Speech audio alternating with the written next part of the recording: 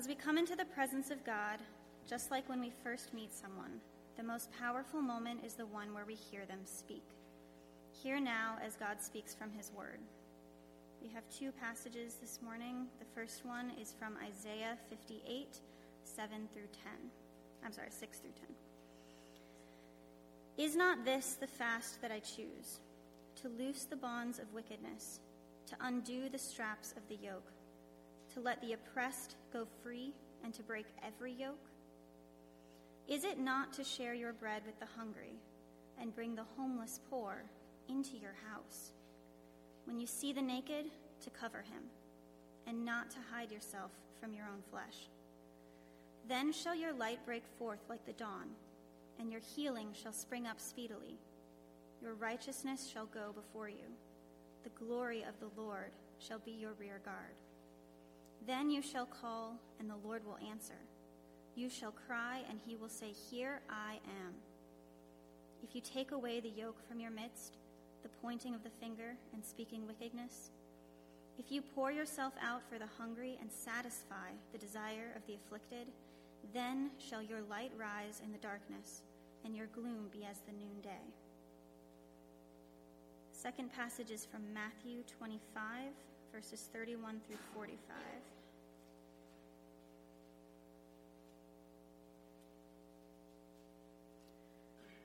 When the Son of Man comes in his glory, and all the angels with him, then he will sit on his glorious throne.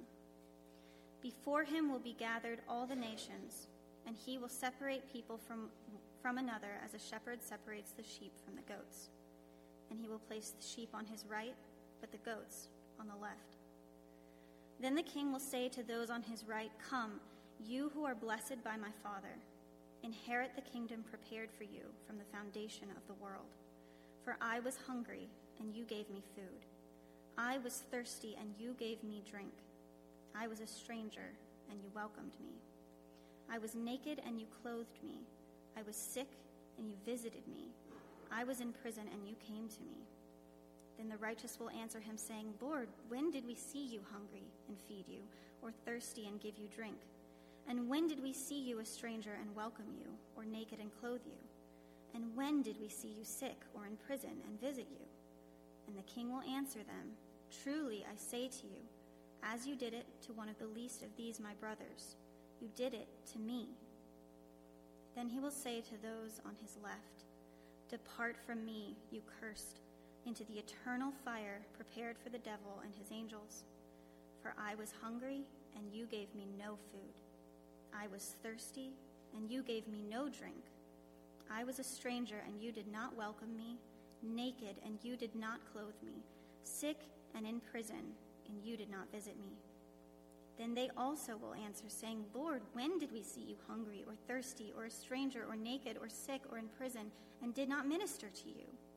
And he will answer them, saying, Truly I say to you, as you did not do it to one of the least of these, you did not do it to me. This is the word of the Lord.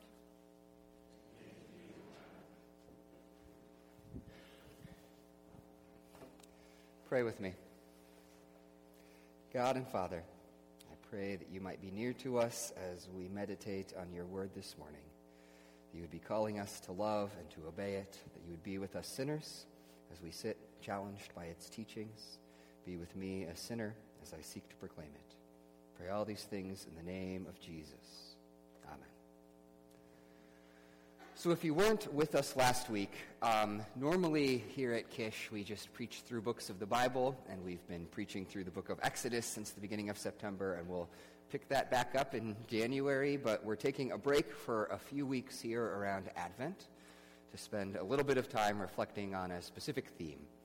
And basically that theme is this, that at Christmas we are mindful of kind of Jesus' two comings, that he came back in Bethlehem as God as a human being. He's coming again one day in the future.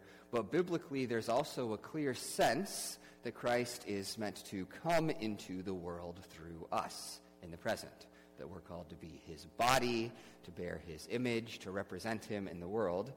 And so we talked about that big idea last week. And then this week and the next 2 weeks, we're going to talk about a few specific ways Scripture applies that calling. Next week, we're going to talk about our call to share the gospel with people. And the week after that, we're going to talk about our call to presence and compassion. This week, we're going to be talking about the Bible's call for us to help the poor and care for those in need. And I'm not going to waste much more time introducing this topic because we have a ton of grounds to cover, but here's what we're going to do. We're going to talk about the fact that the Bible commands that. We're going to talk about some reasons we can struggle with that command, and then we can talk about some practical ways to do that. But first, let's start with Scripture and what it commands. Over and over in Scripture, we are called to help the poor and oppressed and care for the needy and those who are disadvantaged. Our reading from Isaiah is pretty representative of the way the Old Testament handles that. Before what we read this morning, God is talking with Israel, and Israel comes to God and says, Lord, look at all of our great religious deeds and these big festivals and these fasts that we keep to you. Why aren't you impressed? Why aren't you blessing us and causing us to really flourish because of these great things we do?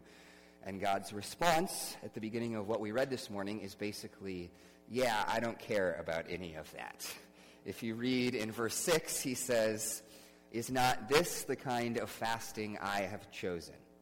To loose the chains of injustice and untie the cords of the yoke, to set the oppressed free and break every yoke? Is it not to share your food with the hungry, to provide the poor wanderer with shelter?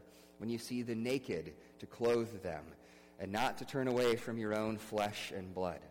So God says, as long as you are ignoring this calling, then the stuff that you are doing is not impressive to me. It's not meaningful. As long as you are failing to free the oppressed and feed the hungry and shelter the sojourner and clothe the naked, you've missed the point. A couple of things to notice about those verses from Isaiah that are characteristic of how the Bible talks about poverty. One is that it touches on a whole range of issues. There are issues that we might think of as issues of social justice, like slavery and oppression, and there are struggles of circumstances, like people being without food, or those who are wandering without shelter, or those who struggle to buy clothing. It includes all of that when it talks about poverty. It does also have a special focus on us helping those closest to us. That is a theme in Scripture that our first priority is to think about our own flesh and blood. There's a special judgment on Israel when fellow Israelites are poor, because it's like if you should be helping anybody, you should be starting there. But that isn't exclusive either. When Israel is tasked to set the oppressed free and break every yoke, that is given without exception. And the language of poor wanderer almost certainly includes foreigners. The Bible talks a lot about sojourners and those who aren't Israelites in their midst. So the Bible calls us to care especially for those closest to us, in the sense that first we're responsible for that, but then also to be mindful of all people in the way that we show care. But the point of that for Isaiah is that concern for the poor is really central to what it means to truly have biblical religion. A little later in our reading, he says, if you do away with the yoke of oppression, with the pointing finger and malicious talk, and if you spend yourselves on behalf of the hungry and satisfy the needs of the oppressed, then your light will rise in the darkness and your night will become like the noonday. That is a strong calling. To do away with injustice, that's the pointing finger and malicious talk, that is what he's talking about. To spend yourselves on behalf of the hungry and satisfy the needs of the poor. If you do these things, God says, then your light as God's people will flourish. And it is important for us to recognize when we hear that call from Isaiah that is not an isolated call that happens once or twice in the Bible. The Bible talks a lot about helping the poor. I thought about just doing that thing where I read like 10 different verses to make the point, but instead, so that I can spare us, this, in your bulletin, there's an insert, and on one side of it is a list of some of the biblical passages about God's concern for the poor. There's like 40 of them, and there's not more because I spent a half hour on it and was like, I need to just go do other things, right? I was still finding passages that I could put on the sheet. It is a major biblical theme, and if it's not something you've studied, you can spend time looking at that. But that said, let me just try to paint a picture of some of that in the Old Testament still. In the Old Testament, care for the poor was really just programmed into life as God's people. Now remember, I'm going to describe how things worked in ancient Israel, and while we are still God's people, it is worth saying things look different for us, because in ancient Israel, it's both a church and a state combined, and so, not all of this stuff will translate in exactly that way to our life in the modern world. But certainly, this is meant to convey the way that the kind of concern God has, and the way he programs this into the life of his people. So if you were in ancient Israel, here are some of what would happen. First of all, Israelites were required to give money to help support the poor. We talk about the tithe, if you've ever heard that in the church, which means the tenth.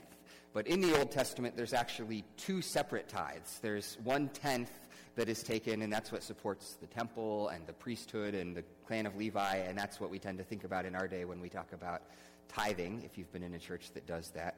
But then there was a second tithe that was taken from all Israelites, and that tithe was split, and some of it went to support public festivals and celebrations, but then a third of that was just set aside to help the poor. You read about that in Deuteronomy 14. And so 3.3%, right, of every Israelite's income every year. It was taken every third year, and it was 10%. But that was set aside to help the poor. And then secondly, there were these civil regulations that Israel followed to help the poor.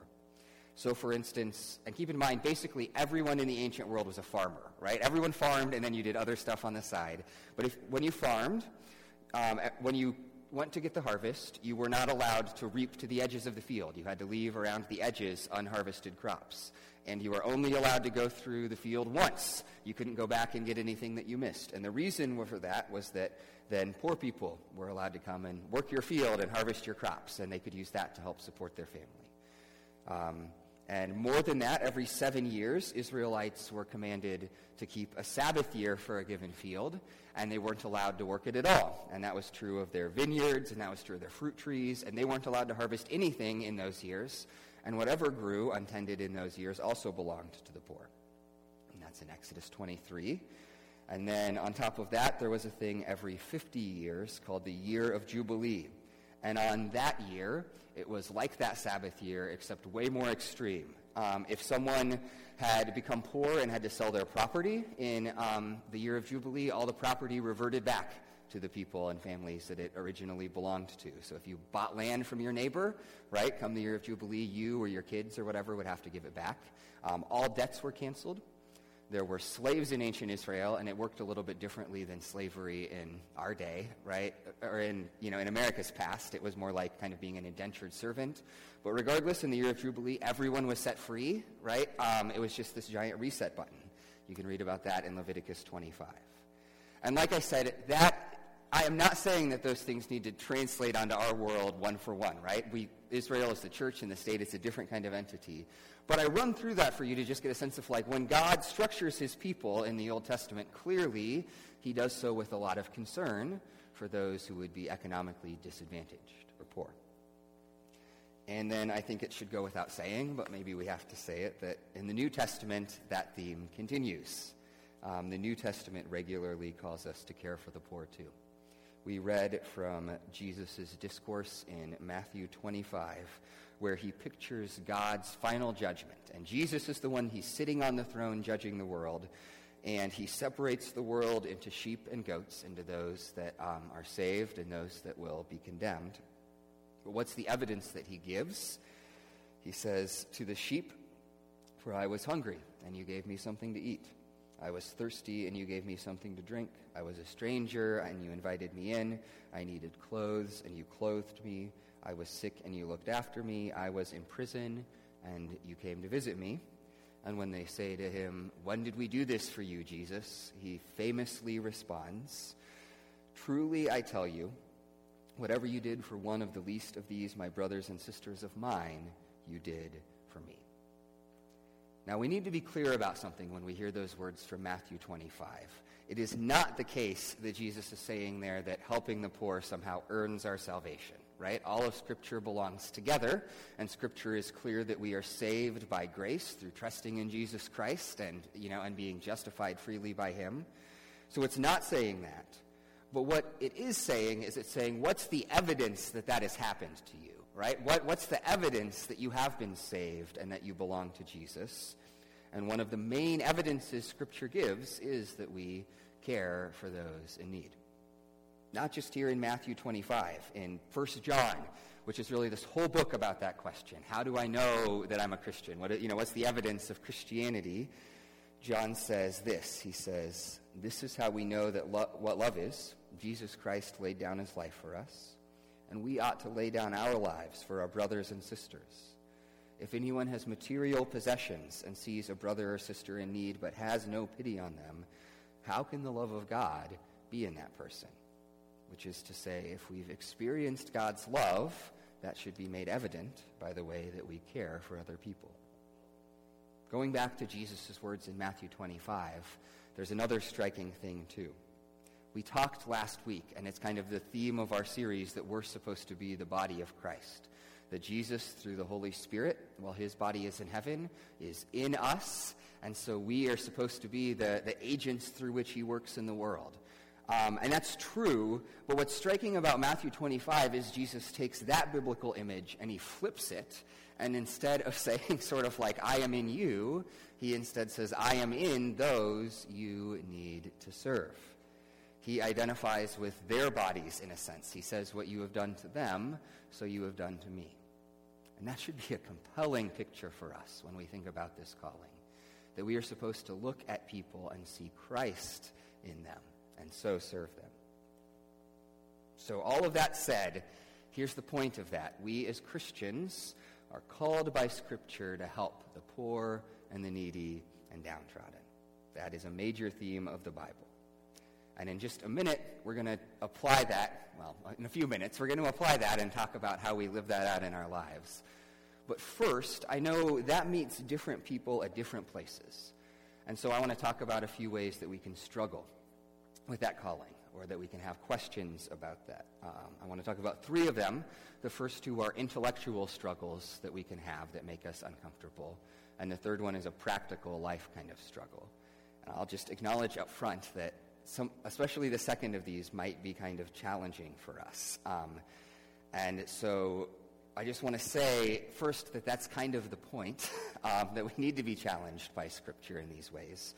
But realize that in all of these reflections about helping the poor, I just want to say now, I really feel like this is one of those, both barrels are facing me kind of sermons just as much as anyone else, right? This is a calling that Elizabeth and I, we try to live into, don't do as much as we feel like we should. And so, as we say maybe some challenging things, understand that I am very much including myself with you all. But that said, the first struggle some of us have with that calling to help the poor is theological. Some of us struggle with it because whether we know it or not, we've been trapped in this kind of theological false choice. For 100 years in American Christianity, there's kind of been this debate. And the simplest way I know is to summarize it like this, although most people don't put it this simply because when you do it sounds kind of absurd. But the debate is, as Christians, should we care about people's physical needs or about sharing Jesus with them? Should we care about people's physical needs or sharing Jesus with them? And you might, if you're not around the church, be wondering why in the world would you debate that? We'll talk about it in a minute, but here's what happened. Here's why some people feel that tension. Historically, in the 20th century, within the church, this divide kind of happened between two groups. I'm going to call them the mainline and evangelical Christianity. Mainline and evangelical Christianity. Some people refer to those as liberal and conservative, but that's not helpful because theologically it's not the same categories as it is necessarily in other areas. But here's what happened, right? So mainline Christianity was characterized by a series of abandoning the historic beliefs of the church. It stopped thinking that you needed to believe that the Bible was God's perfect and authoritative word. It stopped believing that things like Jesus' death for sin or his physical resurrection were necessary for us to hold as Christians. It abandoned those kinds of beliefs. And what increasingly happened in mainline churches is that they tended to emphasize the kind of social justice teachings of Scripture instead. I mean, honestly, just because I don't know that you have a lot less left when you abandon all that other stuff. And then evangelicalism was the other side of that debate. And it insisted that we needed to stand for and defend those historical beliefs.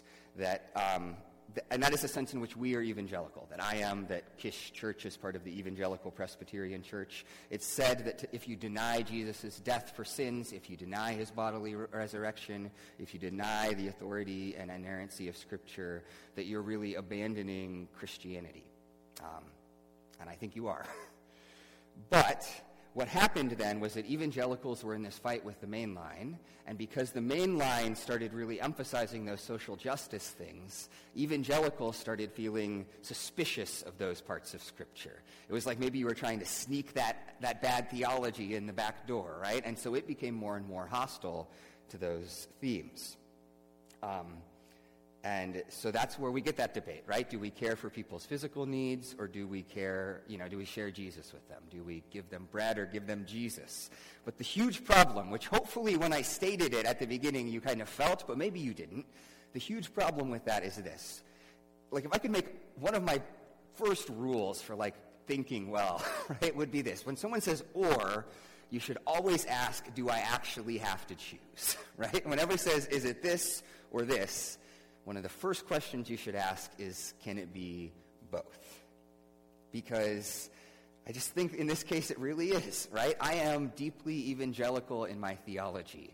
But that is why I think that we should care for the poor, because, I believe the Bible, and the Bible talks a bunch about caring for poor people.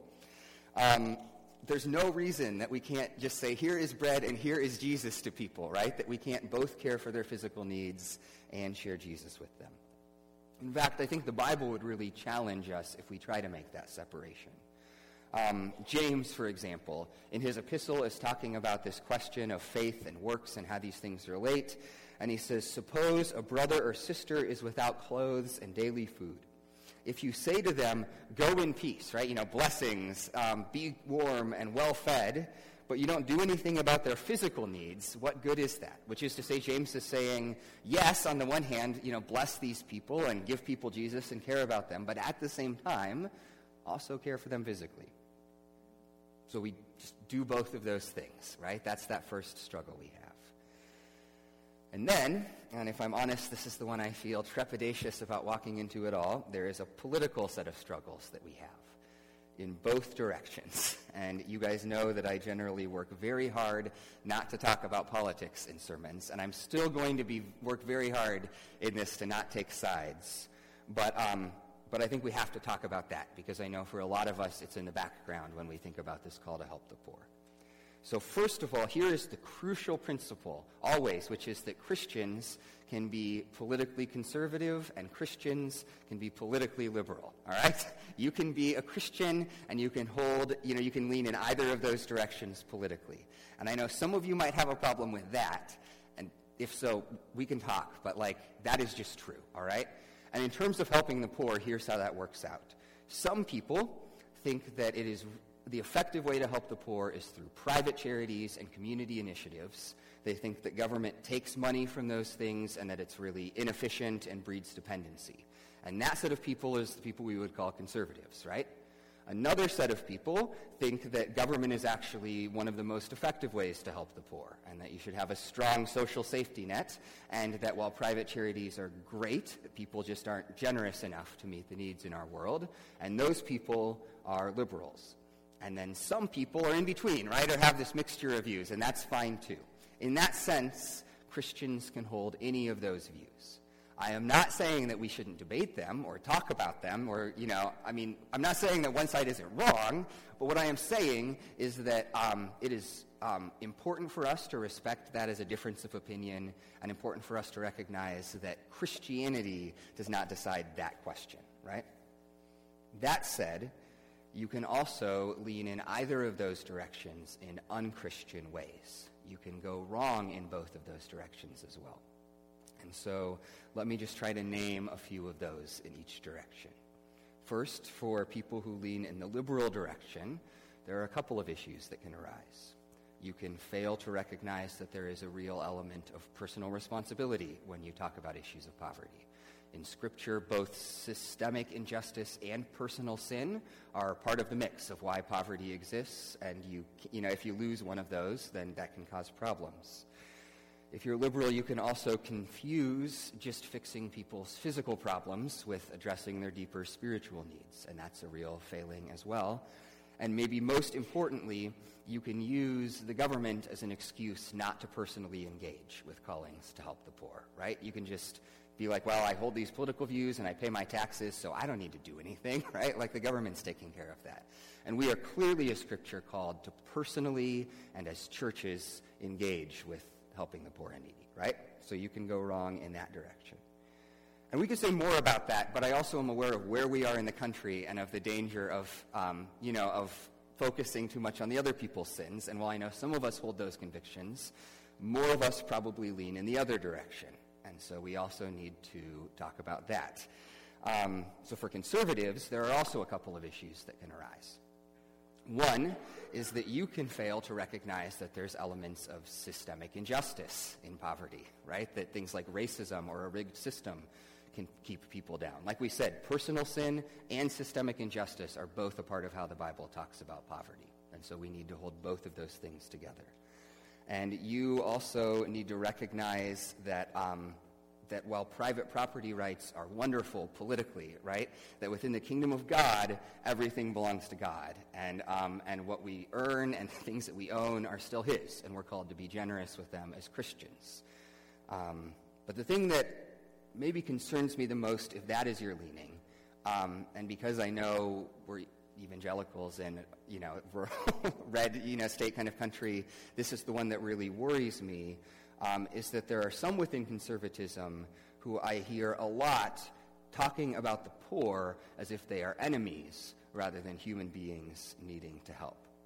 And that, just to say it bluntly, right, there are people on the right who demonize the poor and paint these pictures of welfare queens and inner city thugs and drug addicts and talk about the poor as unworthy of compassion or as these communists trying to stick their hands in your pockets. And that kind of rhetoric is wicked and opposed to Scripture. Just putting together that list of verses and reading verse after verse where God expresses His sympathy and care for the poor, if you engage in that kind of talk, you have a big problem with the Bible. But, again, I am not saying in that you need to become more liberal, right? That's the thing I want to safeguard against. Nor am I saying, if you're more liberal, that you need to become more conservative. What I'm saying is that all of us need to recognize that whatever our political views are, Scripture values and calls us to care for the poor. And there are ways we can go wrong. And usually what we have to beware of is not the errors of the other side, right? But the ways that our side can kind of pull us in problematic directions. All right, I know that was a tough one, and if any of you want to talk about that, I'm happy to. But then there's one more struggle that I think we can have. And this one is not really about our thinking. This one is just about our lives and the reality of our lives. Maybe the biggest reason we struggle to help the poor is just that we live in the West very comfortable, very separate lives from poverty. In the first place, we are very comfortable viewed from the world stage. We are ludicrously wealthy in terms of the globe. Just, people talk about the 1%, right? The 1%ers are really rich. Globally speaking, if you took all of the people on Earth, how much do you think you need to make per year to be part of the 1%? The answer is $32,400 a year. If you make more than that, then 99% of the people on planet Earth are poorer than you are, right? And I know most of us are in a position where we make that. The problem is that we don't feel like we are, and that's because of that separation part, right? Because we live around people that are sort of a similar wealth level to us, and so we just compare ourselves to our neighbors. It's like sometimes you hear, these things get circulated on the internet where some guy that's got $1 billion talks about how he's middle class, right? And we all laugh at him. But the reason that happens, right, is because he lives with a bunch of other billionaires. And so in his eyes, and that compared to my neighbors, I don't have that much money. We do the exact same thing, though, right? Because we live in a place where everyone kind of makes sort of similar amounts of money, we look around us and think, oh, I'm just average. We don't appreciate how blessed we are. And we're also geographically separated. That's worth saying. Even within the United States, poverty is often in pockets, right? If you go drive through parts of Rockford, you can see a sort of poverty that, is largely absent from our experience. Globally, that's even more the case, right? Often it's whole countries that are that way.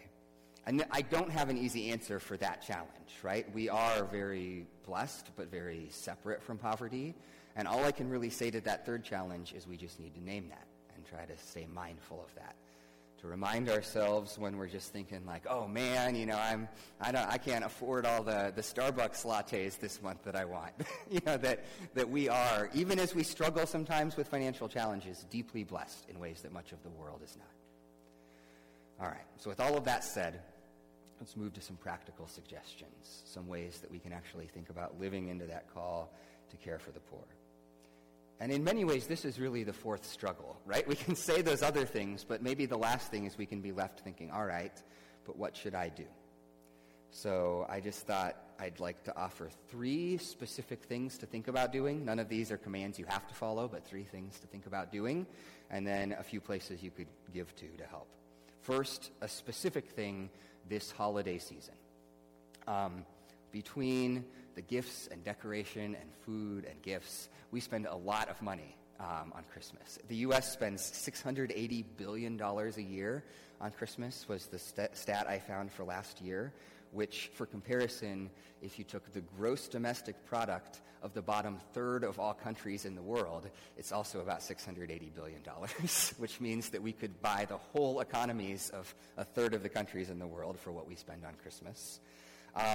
But just reflecting on that, one concrete, practical, simple thing to do is this holiday season, just think about taking some of the money you would spend on that stuff and give it to a charity instead. Charities are often looking, and giving opportunities this holiday season, but, if your grandkids got $20 less presents, I'm not saying don't give them anything. I understand that grandkids would be mad if, they just got, a cow for an African kid for Christmas. Although maybe that would be good for them.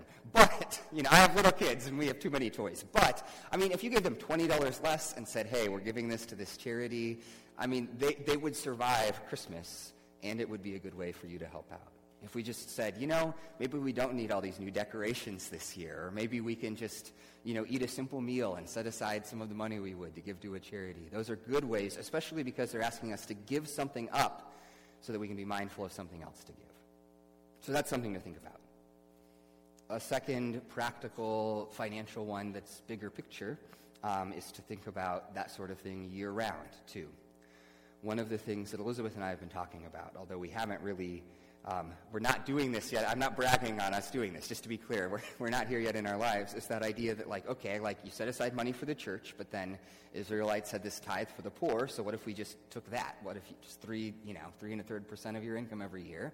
You just tried to set aside to give to different organizations or charities to help them out.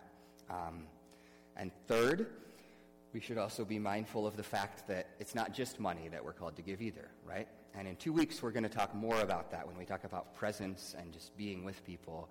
But it's worth thinking about giving some time, too, volunteering. Maybe take your family or take your small group and volunteer at one of the places we're going to talk about in a couple of minutes. So those are some ideas. To be clear, none of those are rules, right? I am not saying that you have to do this, either in the sense that if you're not doing it, you're like a bad Christian, right? Don't hear that. Also not in the sense that if you're doing this, that's all and you're good, right? Generosity is something all of us are called to grow in. And so if you're not doing anything, take the first few small steps. And if you're doing this or more, still be thinking about whether there's ways the Lord wants you to grow and be more generous. All right? And then I know some of us might wonder, well, who should we support? Where should we give money? And so let me just suggest a few charities, 3 local and 2 international, and these are on the other side of that bulletin insert, that are all solid places that make good use of money and share our values as a church that we would like. Very locally, there's the Bread of Life Food Pantry. It's based out of Valley Covenant Church in Stillman Valley. I know some of you have volunteered there, and we meet with that church twice a year, and good people. And so especially if you want a place to volunteer, it's a great place to think about starting. Secondly, the Rockford Rescue Mission, which many of you are familiar with. We have a long relationship with them, and they do a lot for the community of Rockford, especially in terms of helping the homeless. They care for them and provide meals and shelter and job training and all kinds of just really neat opportunities there. And Rock House Kids is another one that is in Rockford. It's focused on giving kids in the poorer parts of Rockford a place to come after school. So they let them come and play, and they teach them lessons and feed them a meal and just do stuff to give them a safe place to be kids and have fun. And there are other good ones, too. It's worth saying our church has a relationship with those and with several other nonprofits. And we actually, as Kish, believe that this is valuable for us as a church, too. So if you're not aware of it, we actually set aside 12.5%. I'm not sure why we have the half, it anyway, but we set aside 12.5% of our budget. I'm looking at a couple of the elders this is something we've never talked about. But it's good, right? Just, we could round it up, anyway. And we give it to charities. And some of that we give to missionaries and other overseas things, but all three of these organizations and several others we support as a church every year. And then a couple international ones. Compassion International does great work with helping kids in the poorest parts of the world. Elizabeth and I, for years, have sponsored a kid with Compassion, and it's really neat for our children, actually, as they've kind of grown up with her, and we get letters and can kind of talk about some of those issues with them through that. Samaritan's Purse, which does work on global disaster relief and famines and other catastrophes, is another great Christian international nonprofit. And there's lots of others. One last practical note about that, if you're thinking about giving to something like that, is to search online and make sure they're making good use of your money. And the best way to do that, don't just Google their name, but Charity Navigator is who I usually use, just charitynavigator.com. There's a couple sites that do it, and they will rank charities both in terms of their transparency and leadership accountability, and then also in terms of how much of the money that you give to them they actually use for the purposes that they're asking for. And you can look there. There's others like Charity Watch that are also good to check out those kinds of places. That said, coming back to the big picture, that is our calling. One of our callings as Christians, to be Jesus' hands to the poor by caring for and helping them. What I want to leave you with, though, is an encouraging note, because I think when we talk about this, we can all feel challenged, and it's good for us to feel challenged because we want to grow. But doing this, as much as it's challenging, is also a really powerful way for us to show forth Jesus to the world. That's what Isaiah is saying back in that reading we had from Isaiah 58. Israel's question is really God, you say we're supposed to be a light to the nations and shining beacon on a hill, and why isn't this stuff happening? And Isaiah's answer is that the way that Israel becomes such a light, in part, is caring for the poor. And here's what he says will happen as Israel does those things from what we read. He says, "Then your light will break forth like the dawn, and your healing will quickly appear. Then your righteousness will go before you, and the glory of the Lord will be your rear guard." Which is to say, your light and God's glory will shine forth as you live into this, that you will show forth his image in the world because of it. That is our calling as Christians, remember, to show forth Christ in our lives. And it's just worth saying that, at least for the early church, this was very much the case. The early church took this calling to help the poor really seriously. As Christianity spread in the first few centuries of its existence, it started shelters and hospitals and places for people to live, all kinds of ways to help people, to meet people's needs. And that was part of why Christianity spread the way it did. One story about that, in the 4th century, Christianity was legal by this point, just recently, but there was this emperor named Julian who was a pagan and who was trying to get rid of Christianity. And he recognized that one of the main reasons people were so drawn to it was just because of the way it helped the poor.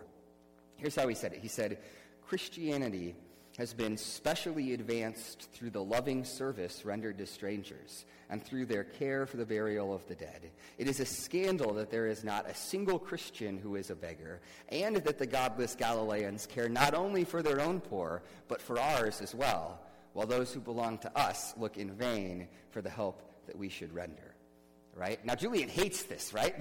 He hates Christianity, but he's saying, like, they care for the poor, not just theirs, but ours too, and that's part of the reason that they've spread the way they have. In fact, I just have to tell you the rest of that story. So what Julian does, he puts a bunch of programs in place to try to undercut the influence of Christianity, and one of them is that he actually starts a welfare system, thinking that, I'll replace the church, and people won't get that help from the church anymore. They'll come to the empire for it. I know some of you are excited about that politically, but stop, because here's what happens, right? Julian starts that, and what happens is that it fails miserably. And the reason is because the early church was so generous and so good at helping the poor that they could not compete either financially or in terms of services with the church. That basically no one came to these like hospitals and shelters that the Roman Empire started because the church was doing such a good job caring for those people so generously, which is a challenge to us. But that's also an encouragement because we can do that kind of stuff. We can, as we live out that calling and show that generosity to people, shine forth the light of Jesus in that same way, in a way that draws people to him. As we live our lives seeking to show that kind of generosity, it is Jesus that is made present and shown forth in this world. Let's pray. Father, I pray that you would help us all in that calling. You would, forgive us for the ways that we've sinned in it, and encourage our hearts that we might live into it more and more. Pray that you might, most of all, cement us in the generosity you show us in Jesus Christ, who loved us and died for us and rose again that we might have new life in him. Amen.